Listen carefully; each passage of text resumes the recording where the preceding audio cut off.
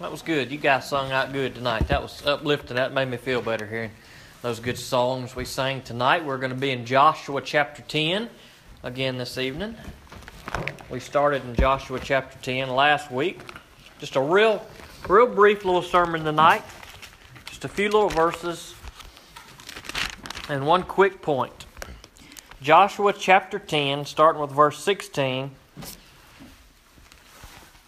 through verse 27. Joshua 10, starting in verse 16. We got all the shoe boxes delivered this week. We got them delivered to Centerville. We ended up with a total of 216 shoe boxes that we were able to drop off. The central drop-off location in Centerville, which is kind of for this area, their goal this year was to take in 1,000 boxes. With ours, it put them a few over 1,000 boxes, and they still had 3 other churches still left to bring there. So they were going to far exceed that goal, I believe, of 1,000. The lady from Southwest, from Centerville, all the churches that are local drop-offs will go to Southwest Community College. Last year, they took in about 21,000 boxes. This year, their goal was 25,000 boxes. So hopefully, the Lord will continue to bless, and they will be able to reach that goal. And from there, they will go to Atlanta. And from there, they will go wherever God needs them to go. So that was a good praise report. I just wanted to share that with you guys. We had mentioned Christmas caroling this morning. We're going to do that on December the 10th. It's going to be a Saturday, and we'll leave that afternoon at 3 o'clock. And so we didn't have a time this morning, but we do now. So anybody that's interested in going, just meet here at the church, and we'll leave here at 3 o'clock, and we'll head out and go Christmas caroling. All right, Joshua chapter 10. We'll pray, and then we'll jump in. And Father God, I come to you now, and I pray that you would continue to be with our church, dear Lord. I pray that you would help us to be focused on you. I pray that tonight, and I pray that always, dear Lord, in every decision that we make and everything that we do, everything that you lead us to, everything that you call us to, God. I pray that we would be obedient to you, dear Lord. I pray that you'd help us to hear you, to be able to discern what you call us to, dear Lord, to be able to discern you from the enemy, dear Lord, to be able to be patient with one another and to love one another and to just be about your work. Now, I pray that you would be with us tonight as we just very briefly look at this text, dear Lord. Just a quick point, but a good point, a point that we need to perhaps be reminded of sometimes, dear Lord.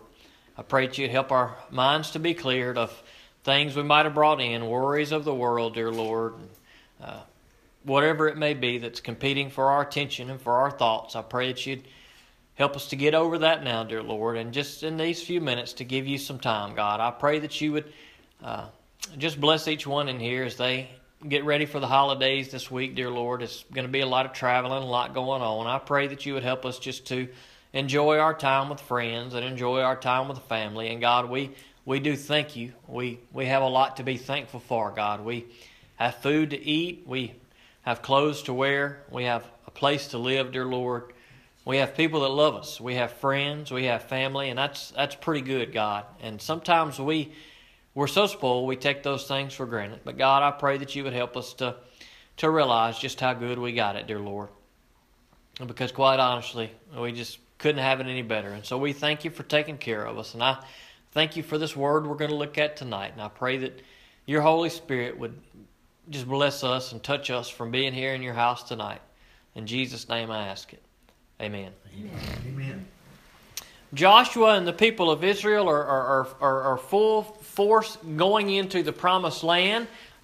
They had fought a big battle last week. There were 5 different kings who had decided to team up against them to kind of thwart them, to kind of hold them back because they had been going in and they had taken over everything and they had tried to stop the Israelites from moving through, but God had other plans. God fought alongside the Israelites, and just like all the other enemies that they had encountered, God handed those kings and everybody that they had brought together, that group that come to attack them, God had delivered them. God destroyed those enemies. we also saw one of my favorite miracles in all of the Bible, and that is when Joshua prayed that the sun would stand still, and lo and behold, the day was extended almost an extra 24 hours so that the people of Israel could continue on in battle and so that they could destroy their enemies. That's pretty unbelievable right there. That's pretty cool that God would stop the sun in the sky. And so we are continuing on tonight after where we left off last week. Now the 5 defeated kings had fled and hidden themselves in the cave of Makkedah. It was reported to Joshua, "The kings have been found. They are hiding in the cave at Makkedah." So you can imagine these kings. They probably were pretty scared. They had pulled all their resources together, but yet it was still not enough, because who can defeat the Lord? There are no resources that any of us can put together. There is nothing that we can do that we could defeat the Lord. There's nothing that no one in this world or anything that has ever been created can do to defeat the Lord. God is all powerful.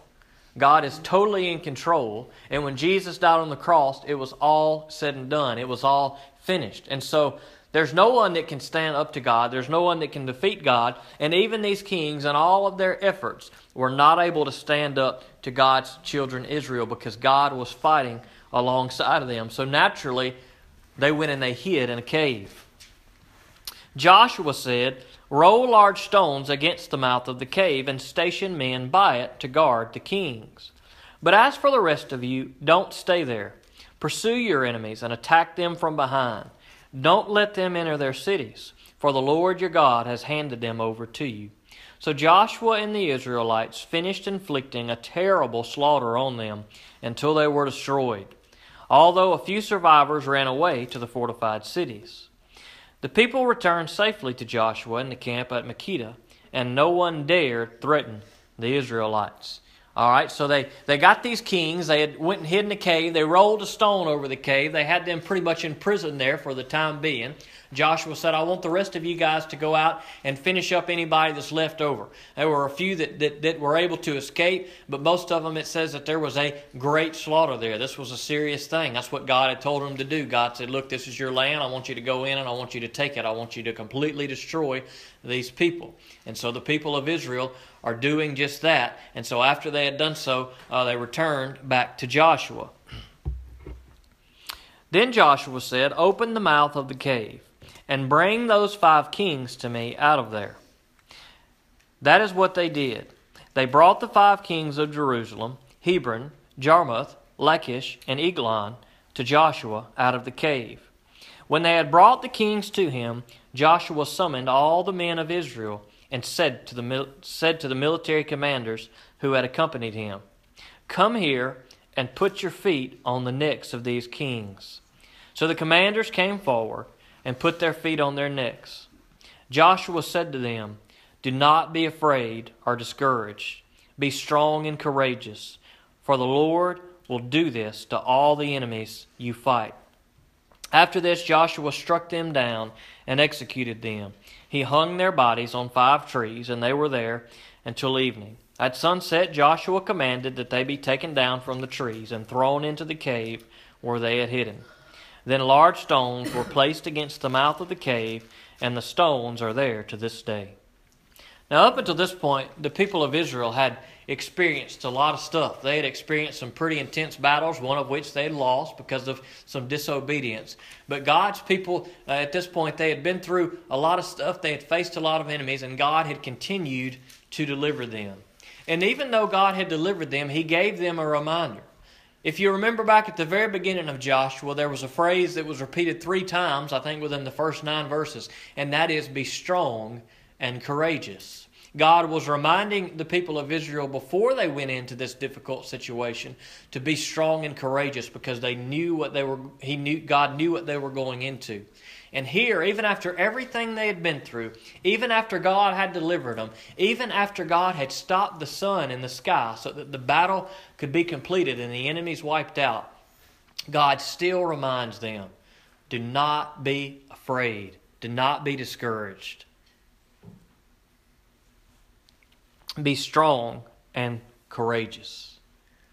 Even all that they had been through, all that they saw, they still needed to be reminded to be strong and courageous. The same is true for us. There's a lot of times for many of us in here, if not all of us, we know God's Word. We know God is with us. We know God promises to be with us. We know God is on our side if we are His. We know God is right there beside us. But even still, knowing everything that God has done and seeing all the miracles that we've seen God do in our life, there are still times where we may get discouraged. There are still times where we may get afraid. There are still times where it's just tough and we wonder, God, are you there? Am I ever going to get through this? And I think God reminded the people of Israel because He knew that it was still going to be tough for them. Even all the things that they had seen God do, even all the experiences that they had been through and God had delivered them through in a mighty way, they still needed to be reminded that God was with them. And maybe we need to be reminded of that. Jennings said that just this morning. A lot of times we know what God's Word says, but sometimes we just need to be reminded of these things that we know. We need to keep these things fresh on our mind. We need to encourage one another with things that God's Word says. But we see another thing here.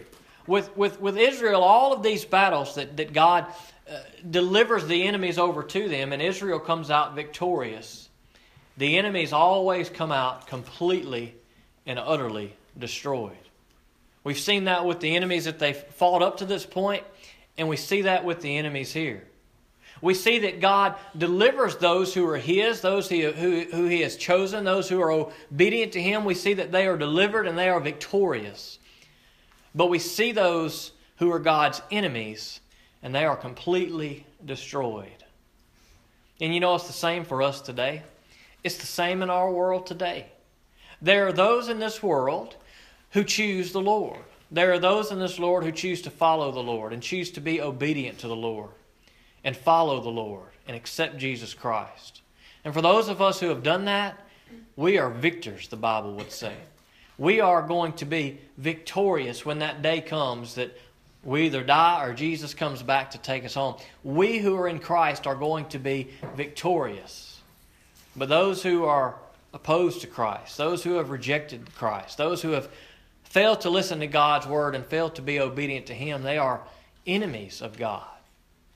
Romans chapter 5 would tell us that apart from Christ, we are all enemies of God. We are all enemies of God. And if you're sitting in this room tonight and you've never accepted Jesus Christ, you may not realize it, but you're an enemy of God. If you're with God, you will be victorious. But if you're against God, you're an enemy of God, and you will suffer the same fate as these that we see in the Old Testament. God destroys those who are His enemies, but God gives grace to those that are His friends. Praise the Lord that we can be called friends of God. Praise the Lord that through what Jesus did, we don't have to be enemies of God, because our sinfulness is what separated us from God. But we no longer, when we come to Christ, are enemies of God, but we are friends of God. And we know we're friends of God because of what Jesus did for us. And there's no greater love that a man can have than to lay down his life for his friends. And that's what Jesus did for us. Jesus died for us so that we wouldn't be enemies of God, but that we would be friends of God. So that we wouldn't have to experience the wrath of God, but so that we would experience the victory that God wants to offer. Let's pray. Father God, we come to you tonight in a simple text, dear Lord. We kind of see what happens, God, to those who are yours and obedient to you, and those who are your enemies, dear Lord. I pray that there are none in here that are your enemies, God, that there are none who are opposed to you. But God, our sinfulness in and of itself makes us your enemy. But God, apart from the blood of Jesus Christ, we can never receive grace. And so, God, I pray that there would be no enemies in this place tonight. That they would all come to you, that they would be called your sons and your daughters. God, that we would be called friends of yours, dear Lord. So, God, I pray that if there's one in this room that doesn't know you, that you'd touch their heart tonight, that maybe there was something in your word that we read or something that was said that is going to open their eyes, dear Lord, to help them to seek you. God, I pray that you'd help us to be strong and courageous. I pray that you would help us to not forget that. We need to be reminded of that quite often. At least I do, dear Lord. There are lots of situations where I become discouraged. There are lots of situations where I want to give up and I want to throw my hands up, dear Lord, and I don't have the strength or the boldness to do what you call me to do. So, dear Lord, help us to be reminded of that tonight and take great comfort in that, to experience your joy tonight in that, knowing, dear Lord, that you're with us, and that we can be strong and courageous, dear Lord, that we won't be discouraged or we won't be afraid, but that we would be uplifted. I pray that you would help each of us to have a good week this week as we go out into this world. Just bless us. Help everybody to sleep so good tonight, dear Lord, to just lay and just rest in you. Any burdens they may have, God, that they would just give them to you, that they wouldn't kind of carry them with them, that they would just leave them with you, dear Lord, that you would take away any stress or any burden, and you'd fill our hearts with joy tonight. In Jesus' name I pray it. Amen.